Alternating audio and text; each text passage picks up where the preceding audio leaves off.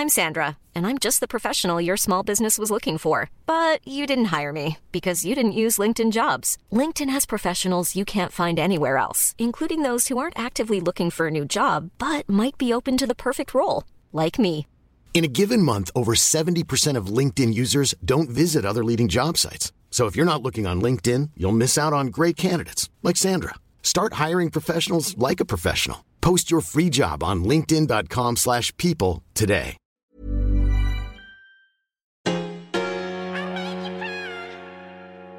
I love your podcast. This is gold. This is where it's at.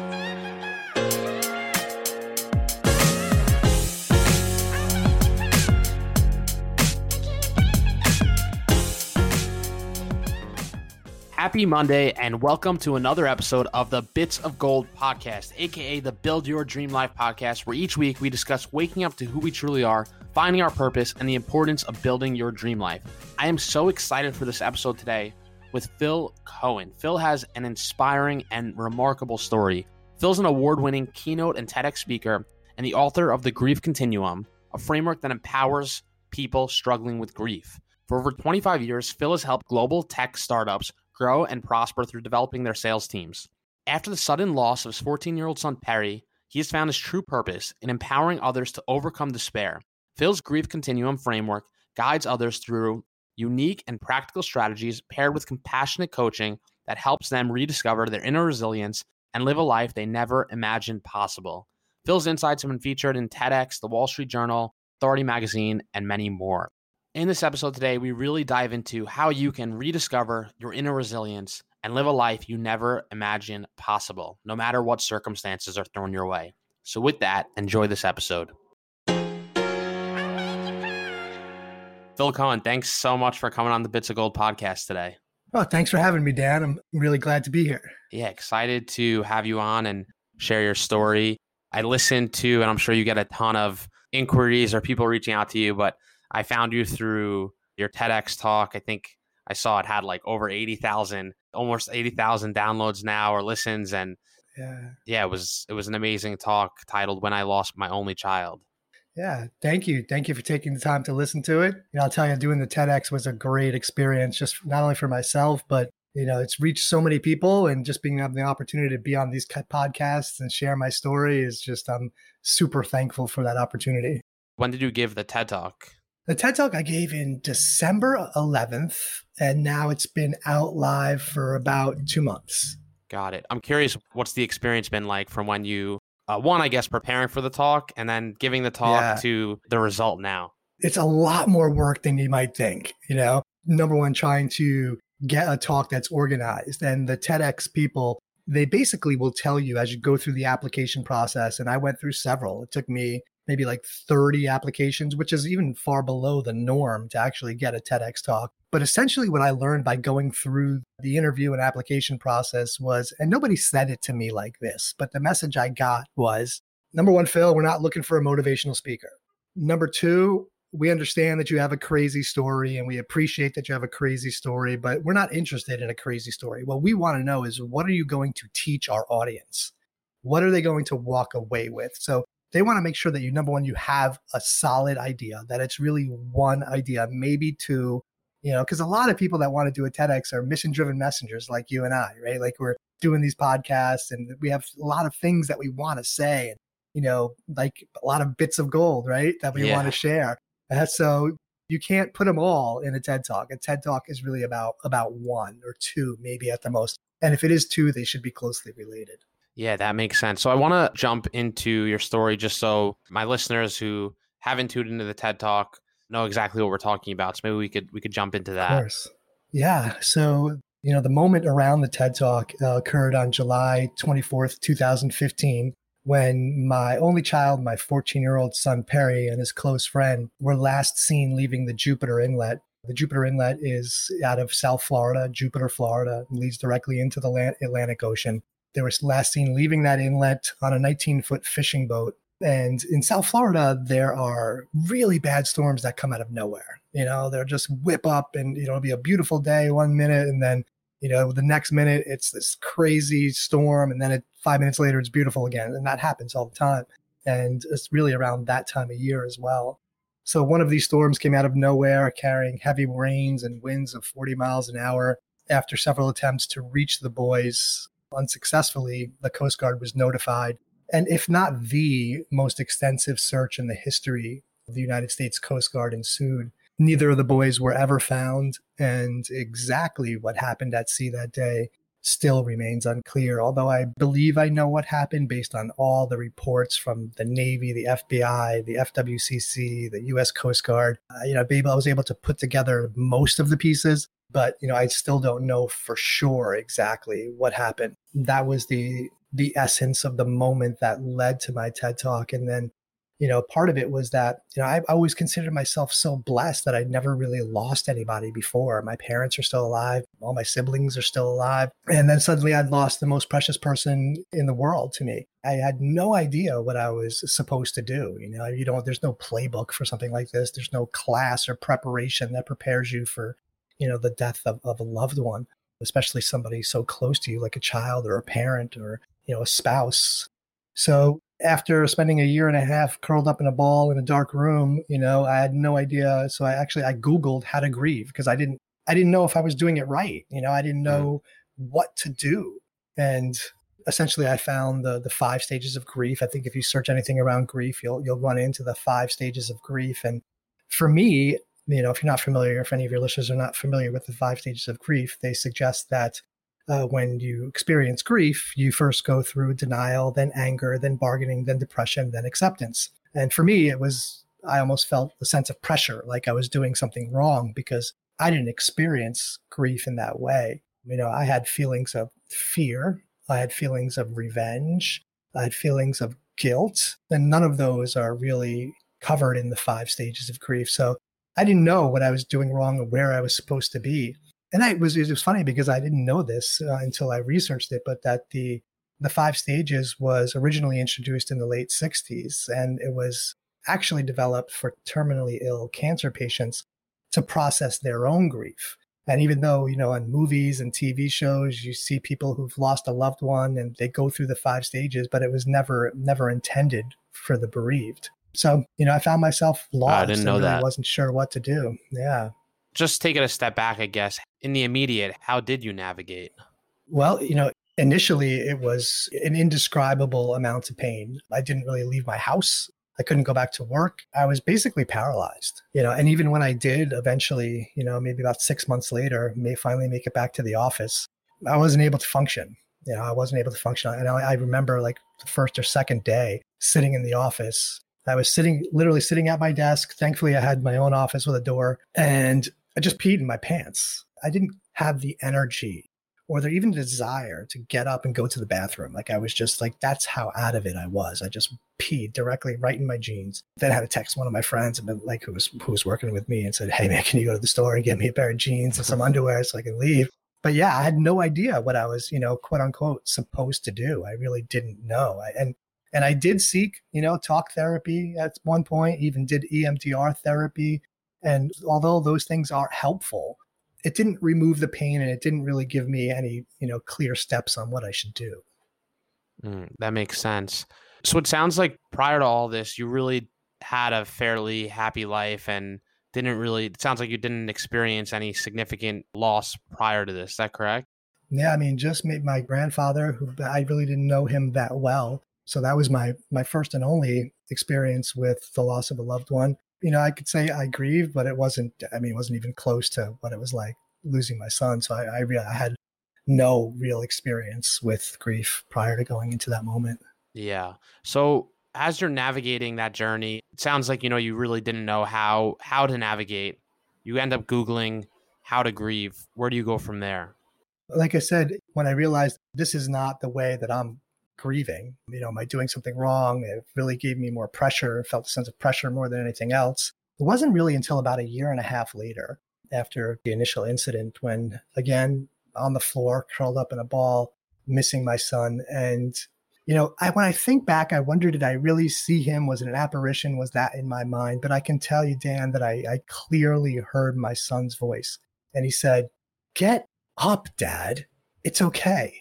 I'll see you when you get here." And my son, that's exactly what he would say to me, and my son's natural state was one of just laughter and fun. I would have him listen to podcasts with me when I drove him to school. And there was one in particular called Entrepreneurs on Fire with John Lee Dumas that we would listen to. And I wanted him to listen to it because I wanted him to hear these stories of these entrepreneurs that were just about to make it big. You really hadn't heard of them yet, but they were just on the brink of doing great things. And the host, John Lee Dumas, would ask questions like, what kept you from becoming an entrepreneur? And it was always something around fear.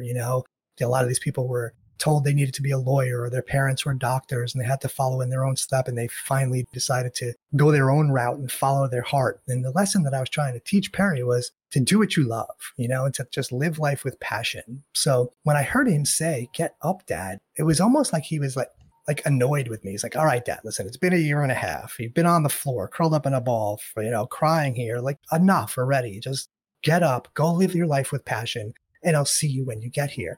And in that moment it was a pivotal moment for me, because what I learned from that was that I really just needed to give myself permission to heal, because I was feeling so many, feelings of guilt and blaming myself and worthlessness and shame that I couldn't protect my own son. And sometimes, our grief can really be part of how we choose to honor and respect the ones we love, despite their physical absence. So I realized that my son, and, to any one of your listeners who may have lost a loved one, I bet that person would tell you to get up too. They don't want to see us in that state of complete despair. So in that moment, I just decided, I made a conscious decision that although it's very, very painful what happened, but I am not going to live there. It's a choice to live there, to continue to think about the negative aspects and what could have happened and what should have happened. So really, it became more than anything like a choice. And I started using Post-it notes, and I wrote on them, "I give myself permission to heal." And I put them in my car and my refrigerator and my bathroom mirror. And I called those my permission slips. And they were just a reminder for me every day that it's okay for me to heal, and that my son doesn't want to see me living like that. Wow, that's beautiful. With the permission slips, is that something that you just did on your own? Did someone tell you about that? Is that something that you created? They're just Post-it notes, and I called them my permission. No, nobody told me about it. I just knew that it's so easy to fall back into that state of despair, and that I wanted something really in my face wherever I went, to know that, number one, my son doesn't want me living in a state of despair. And number two, that it's okay for me to heal, to give myself permission to heal. So yeah, no one told me about it, or, I'm not sure that I created it, so to speak, but it's just a tool that I've used and recommended that people, in certain situations, try that too, because like I said, I bet your loved one wouldn't want you living in that state of despair either. I like that technique with the permission slips, saying it versus writing it down and putting it on your wall or putting it on your desk or putting it in front of your face can really make an impactful difference in your life. No doubt. And it's really, a lot of the people that I've spoken to so many people that have lost loved ones, and they've just come up and approached me and asked me questions. And I'm not a psychologist. I don't have a master's degree in psychology, but I do have a PhD in experience, right? And, many professionals would agree and even stated that the loss of a child could possibly be the most traumatic event that a human being could endure. And the amount of pain that I experienced is really indescribable. But, we all need to take the time to grieve, and that will be different for all of us. But at some point, you got to choose, right? You got to do something. You have to get up. You can't choose to live there. And all of us, no matter what, we're not making it out of this life unscathed. You may not lose a child, but you're eventually going to, lose a parent, or you're going to lose a spouse, or you're going to lose a dream, or you're going to lose a job. And so grief is going to find you at some point. And all of us experience storms, right? But the only choice we have is how we respond to those storms. And, one of my mentors really helped me understand this by sharing a really cool story about where he grew up near the Rocky Mountains in Colorado. And Colorado is one of the only places in the world where both buffaloes and cows can coexist. And there's a really great lesson to be learned by how each of these creatures responds to those storms. So when the storms come over the Rockies, they almost always brew from the west and roll towards the east. And both the animals can sense the storm's coming. But what the cows do is they begin to run east, away from the storm. And the only problem is that if you know anything about cows, you know that they're not very fast. So the storm catches up to them rather quickly, and without knowing any better, the cows continue to try and outrun the storm. But instead of outrunning it, they run with it, ultimately maximizing the amount of time, pain, and frustration that they experience from that storm. And it's been my experience, Dan, that humans do the same thing. We do the same thing. We spend so much of our time trying to avoid the inevitable trials, tragedies, and transitions that come along with difficult circumstances. But what buffaloes do is completely different and quite unique to the animal kingdom. Buffaloes wait for the storm to cross over the crest of the mountaintop. And as the storm rolls over the ridge, they turn and charge directly into the storm. They run at the storm. And by running at the storm, they run right through it, minimizing the amount of pain, time, and frustration that they experience from the storm. But notice how it's the same storm. And I think this is just such an excellent metaphor for all of us, because although we're in different places in life, we all experience storms. Yeah, I love that. What would you say, in your own experience, and obviously, your life right away, immediately, you live through something tragic, everything changes. But what would you say you learned about yourself through grieving and through the loss of your son? Well, the first thing that's a really good question that I learned about myself is that I guess, that I'm a lot stronger than I realized I was, to be able to not only, I don't want to say the word get through, because grief doesn't end. Like, you don't reach acceptance and then you're good. My TEDx was talking, the idea there is the grief continuum, that we move back and forth, through grief, not only being able to surpass acceptance, but I found gifts beyond. I found what God has put me on this planet to do. And that's really to help other people and ultimately to glorify his name. And I found also that really at this point, I'm fearless. Like, nothing scares me anymore. Like, the worst possible thing that could possibly happen to me has happened.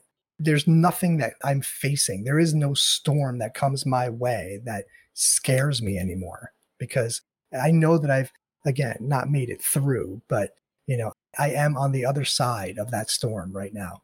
And that I know that if I can get through something like that, I can get through anything. Yeah, I'll definitely want to jump back into the gifts and grief and what that means to you and how that's taken shape in your life. But I'd love if you could discuss a little bit about the grief continuum. I'd love to hit on that as well.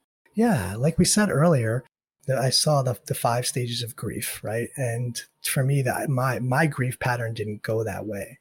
And my belief is that we don't experience grief the same way we experience school. We don't navigate grief the same way we navigate school. We don't all start at the same place, graduate through the same stages to eventually arrive at the same destination. Rather, that when tragedy occurs, you land somewhere on the continuum. And for some, that could be denial or anger or bargaining or depression. For me, it was fear, and it was feelings of worthlessness and feelings of revenge, and that we ultimately move back and forth. Hiring for your small business? If you're not looking for professionals on LinkedIn, you're looking in the wrong place. That's like looking for your car keys in a fish tank. LinkedIn helps you hire professionals you can't find anywhere else, even those who aren't actively searching for a new job but might be open to the perfect role. In a given month, over 70% of LinkedIn users don't even visit other leading job sites. So start looking in the right place. With LinkedIn, you can hire professionals like a professional. Post your free job on linkedin.com/people today. When you're ready to pop the question, the last thing you want to do is second-guess the ring. At BlueNile.com, you can design a one-of-a-kind ring with the ease and convenience of shopping online. Choose your diamond and setting. When you find the one, you'll get it delivered right to your door. Go to BlueNile.com and use promo code LISTEN to get $50 off your purchase of $500 or more. That's code LISTEN at BlueNile.com for $50 off your purchase. BlueNile.com, code LISTEN. Through grief, yes, there will be a time I ultimately did reach acceptance, but I also, as I mentioned earlier, found gifts beyond acceptance. There was that moment when my son spoke to me, when I finally felt that subtle bit of optimism. Just on the other side of acceptance was that subtle optimism, which then led me to curiosity and forgiveness, and now a sense of purpose that I really couldn't otherwise possibly imagined. So not only can we reach acceptance, we can find gifts beyond acceptance. There is more than just acceptance if you're willing to look for them. And then also, once you're there, like the other night, my wife and I were watching a movie with Mark Wahlberg. I don't remember the exact name, and he lost his child, and tears were rolling down my face. That even though you've maybe reached a place of acceptance, you could still hear a song or find a reminder of the one that you love and find yourself in tears, and that's okay. That doesn't mean that you're doing it wrong. We move back and forth through grief. We don't go through stages and reach a final ending. There's this constant back and forth. And if that happens, that you're not doing it wrong. Yeah, I love that, because I definitely think a lot of people have their perception of how you're supposed to grieve or what's right and wrong. And I couldn't agree more that there's absolutely no right or wrong way to grieve, and that, you can hold multiple emotions at once. You could feel immense happiness at the same time as feeling tremendous sadness and, in one setting, and that's okay. Yeah, it's especially true for men. I found it's especially true for men because I'm 50 years old. So I was basically brainwashed. And I feel like a lot of us are today, that real men don't cry, right? We're not supposed to cry. We're not supposed to share emotions with each other. We're not supposed to go seek therapy. We're supposed to just tough it out and suck it up. And the thing is, that doesn't work with grief because you can't outrun it. You can't hide from grief. You can't outsmart it. The analogy I like to use is almost like holding a beach ball underwater. Now, you could do it, and you could do it for a while, but eventually it's going to find its way out and hit and come to the surface. Yeah. And the further and harder you push it down, the faster and harder it's going to come up. And sometimes it hits you right in the face, and you're going to have to deal with it at some point. Do you think that the messaging or the perception of you got to be a man, do you think that that's changing at all, or you think that that's still a pretty consistent narrative? I think it is changing. Finally. I think it is starting to shift a little bit, that more men realize. I mean, even, just watch any championship, right, of any sports. Often you see the guys crying on the field, and that's happened for years and years. Like, the emotion just comes up, right? Yeah. But I could tell you, the one thing I would say to any man or woman, really, that's listening to this podcast, that if you're trying to push down the grief, if you're trying to hide from it, it's going to catch up to you. And the only way that I was truly able to begin to heal from immense amounts of pain was to stop running from the grief, to stop running from it, to acknowledge that this is what's happened, to stop running from it, and to even sit in it and just realize, okay, this is what's happened. It's okay for me to cry. It's okay for me to punch something. It's okay for me to get all the emotions out. And over time, and it's been 6.5 years now, almost 7 years. Over time, I started to become connected to the memories and the reminders, as opposed to running from them all the time and trying to push them away. In fact, this past year would have been my son's 21st birthday. And I remarried about 4 years ago to an amazing woman. And every year she'd ask me, on the milestone days, what do you want to do today? What do you want to do on Perry's birthday? Or what do you want to do on the day that, he went missing? And I really knew that she was asking me, like, can I spend that day with you? How can I help you? How can I be there for you? I'd always kind of just push her away, and I'd go sit on the coast by myself and just cry my eyes out and talk to Perry. But this year I tried something different. She and I went to a local restaurant and we toasted Perry. We both lifted our glass and toasted him, and I started crying and she started crying, and she did what I think people should really do when they're trying to help somebody grieve or go through a grieving process. And that's, don't try to fix it. Don't try to make it better. There are no words that you can say. There are no things that you can do. Just be there. Just be there for that person and cry with them and let them share, memories together. And I realized when I came home that, man, I'd been doing myself a great disservice, really, both for her and I. Because now, like when those movies would come on, I would kind of turn my head and wipe my tears, so that she wouldn't see me crying. I didn't want her to see me crying. Yeah. But it's in the crying, it's in the letting it out and in the talking about it that the healing comes. So any person out there, that if there's somebody who loves you and that you trust, that is wanting to spend those days with you, try something new and let them in and see what happens. Yeah, that's beautiful. Grief is just so uncomfortable. I mean, even as someone who lost both my parents, like I like what you said, you have a PhD in experience, but as someone who's lived through it, it's still uncomfortable, especially tragic loss is just so uncomfortable and it is difficult. People try to find the right words, but you're right. There are no right words. There's no words at all that can fix the situation. Yeah. I mean, and people mean well, right? I'm sure this probably happened to you. I mean, I've had people say things like, he's in a better place, or things like, Phil, you know what you need to do? You need to come out and have some beers with us. No, that's not what I need to do right now. And even something as benign as, how are you? Especially in those first few months, like, how are you? How do you think I am? Like, I don't want to say I'm in a world of hurt, and I don't want to say I'm fine. So, people ask me like all the time for some reason, like friends and family will text me that and say like, my girlfriend's father just passed away. Like, what do I say? What do you say? And after a lot of thought, and I'd love to hear your thoughts on this, I think the best thing somebody can say to somebody who's grieving is something like this. I am so sorry for your loss. I know that there are no words. Just know that I love you and that I'm here for you for whatever you need. And that's it. Yeah. That's it. It's in our nature to want to cheer people up, right? And make them better and try to fix it. But you can't do that. 100%. What do you think of I'm so sorry? It's something that, while I think it's completely appropriate, obviously, I feel like sometimes it's like on the other end, you're expected to say, oh, thank you so much or something like that. And it's something that I still say to people if, someone's lost someone or something like that. Very similar to exactly what you just said.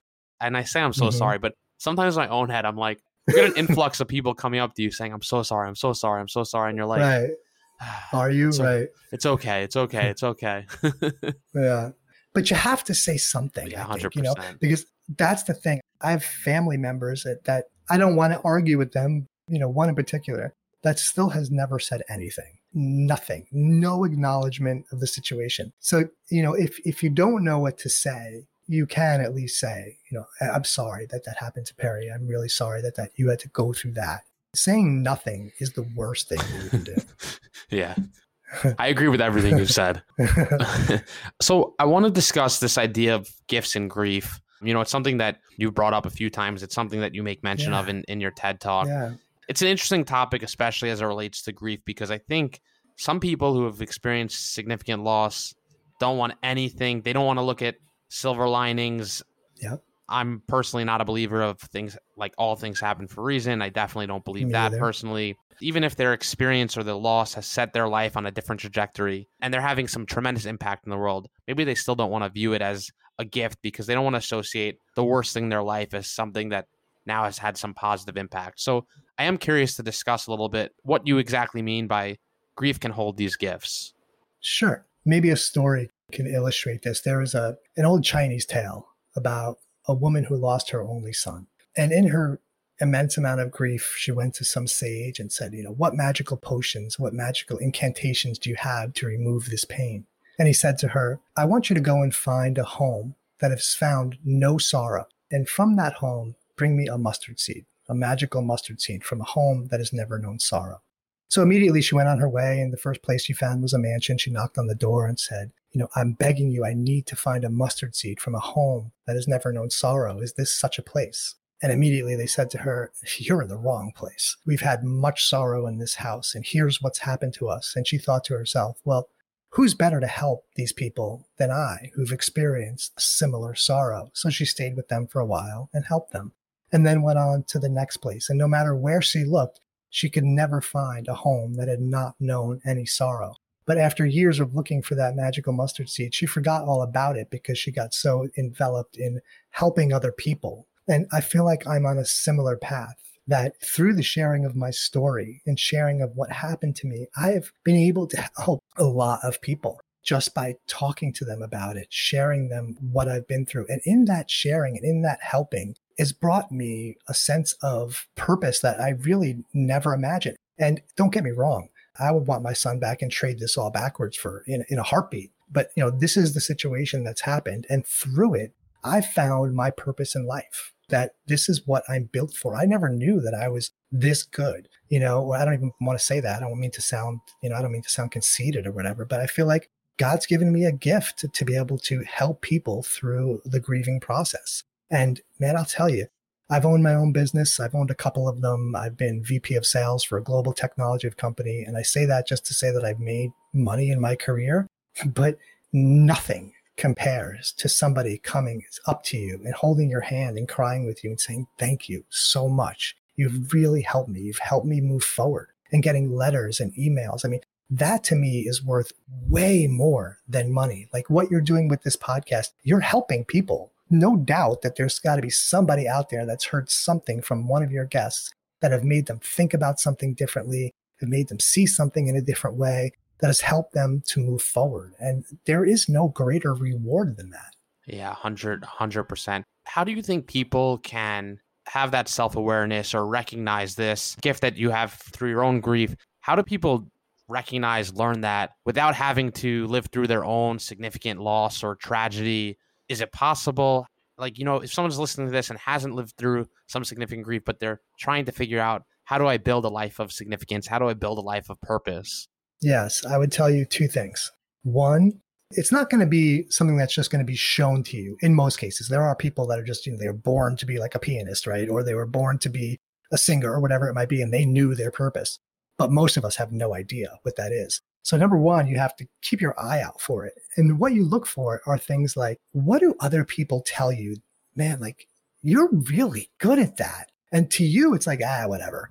It's no big deal. Like, you think about it, it's like no big deal. Anybody can do that. So whatever that is, if there's something like that for you, likely your gift and purpose is in there somewhere. Secondly, I would tell you is that we're always most powerfully positioned to serve the person we once were. So who were you 5 years ago? Where were you? What have you learned? Maybe it was 10 years ago. You've been through something. You've learned how to do something. What is that? And how can you teach that to other people? For me, unfortunately, it was the loss of my own son. So I am most powerfully positioned to serve the person that I once was. I know what that is. Like, I know what that went through and the steps that I had to take to get myself out of it. And a lot of it is getting up and taking that first step, and then the next and the next. And eventually you will see the pieces of your life come back together, but you've got to get up and take that first step. If you're not, I would tell you, Dan, there's about 10% of the people that I come in contact will say something like you just said. Phil, I don't care what you got to say. I don't care, what stories you might have. I don't care if you have a program. There's nothing you're going to tell me that's going to make me happy. My life is over. I've lost the most important person in my life, and that's it. I might as well just die. Well, in that case, you might be right, because that is a choice. That is your choice to feel that way. It doesn't have to be that way. And my question is always, would that person that you're grieving want you to say that? Would that person want you to live that way? 99.9% of the cases, they say no. So, yes, it's hard, but you have to face that storm. Love that. What inspires you to keep going on the days when you're especially sad, hurting, or down on yourself? My relationship with God. I'm not sure if you consider yourself a religious person or if this is, that kind of podcast, but I'm not going to deny that God has gotten me through a lot of this and my relationship with him, and knowing that through him, I'm able to help other people and also point people towards God and ultimately glorify God, which is kind of crazy, right? Because one of the things I wrestled with my faith was that as a Christian, I would say, God, like, you're God. The words that you chose to tell the world how much you love the world. I mean, it could have been anything, right? He could have chose any words. The words that he chose was, I gave you my only son. That's how much I love the world. And you took mine, and so I went through this wrestling with God moment. And through that, he showed me the love that he has for me and the plan that he has for me. And the fact is, man, this life is temporary. This life is temporary. I know my son is in heaven, and I know I'm going to see him again one day. And I know I'm on God's path for my life. Honestly, I'm happier than I've ever been. Again, I don't want people to think, I'm glad that my son is gone. No way. I would trade anything to hear his laugh again, to hug him again, to hold him and play with him and all the things that we used to do. I would give anything for that. but that's not going to happen. So I have to make a choice, right? It's my choice whether to move on and do what God's telling me to do or to live in a state of despair. We could start to wrap up this episode. The Bits of Gold podcast is all about building a life you love. And I'm curious, through your perspective, how you can build a life you love on a daily basis. Building a life that you love on a daily basis, I think, is number one, for me, requires that connection with your maker. Because if you wake up and you talk to God and you ask him, what is it, God, that you want me to do today? He will show you. He will show you. And once you start to go on that path, you don't see the end. You don't see the end. And even biblically, I don't even know where I'm going to go with this, Dan. I really don't. I don't know what the end looks like for me. But even biblically, there are so many stories where God will say, go stand on this corner. And when you get there, I'll tell you what to do next. And that's kind of like the path that I'm on. I'm just going to the corner and I'm standing there waiting for him to tell me what to do next. But as you do that, in that journey, you realize that for me, I've realized that God is real. Everything he's telling me to do and that I'm doing, he's showing me that it's true and that the path that he's telling me to do by giving me the proof that I'm doing the right thing. So I think, a life of purpose is being connected to your maker and then asking, what is it, God, that I believe we're all put on this planet to do something specific. We all have our own talents. And if you could figure out what that is, and it's always going to be something that's going to help other people and to glorify God. And if you could figure out what that is for you, you will be on a life of purpose. Love it. Where can people find you, connect with you? Yeah. So I have a website, philcohen, philcohen.com is my website, on LinkedIn. And really that's about it. I'm not a huge social media guy, but if there's anybody out there that just wants to have a conversation, I don't charge for this. It's just in my heart to talk to people that are hurting. And if there's any way I can help you, please reach out. Awesome. Well, thanks so much for coming on the show today. Thank you for having me, Dan. I've enjoyed it. Thank you so much for tuning in to another episode of the Bits of Gold podcast. If you like this episode, please take a minute, subscribe, leave a review, and make sure to tune back in the following Monday where we drop an all-new interview to help you continue to build your dream life. Enjoy your week. I love your podcast. This is gold. This is where it's at.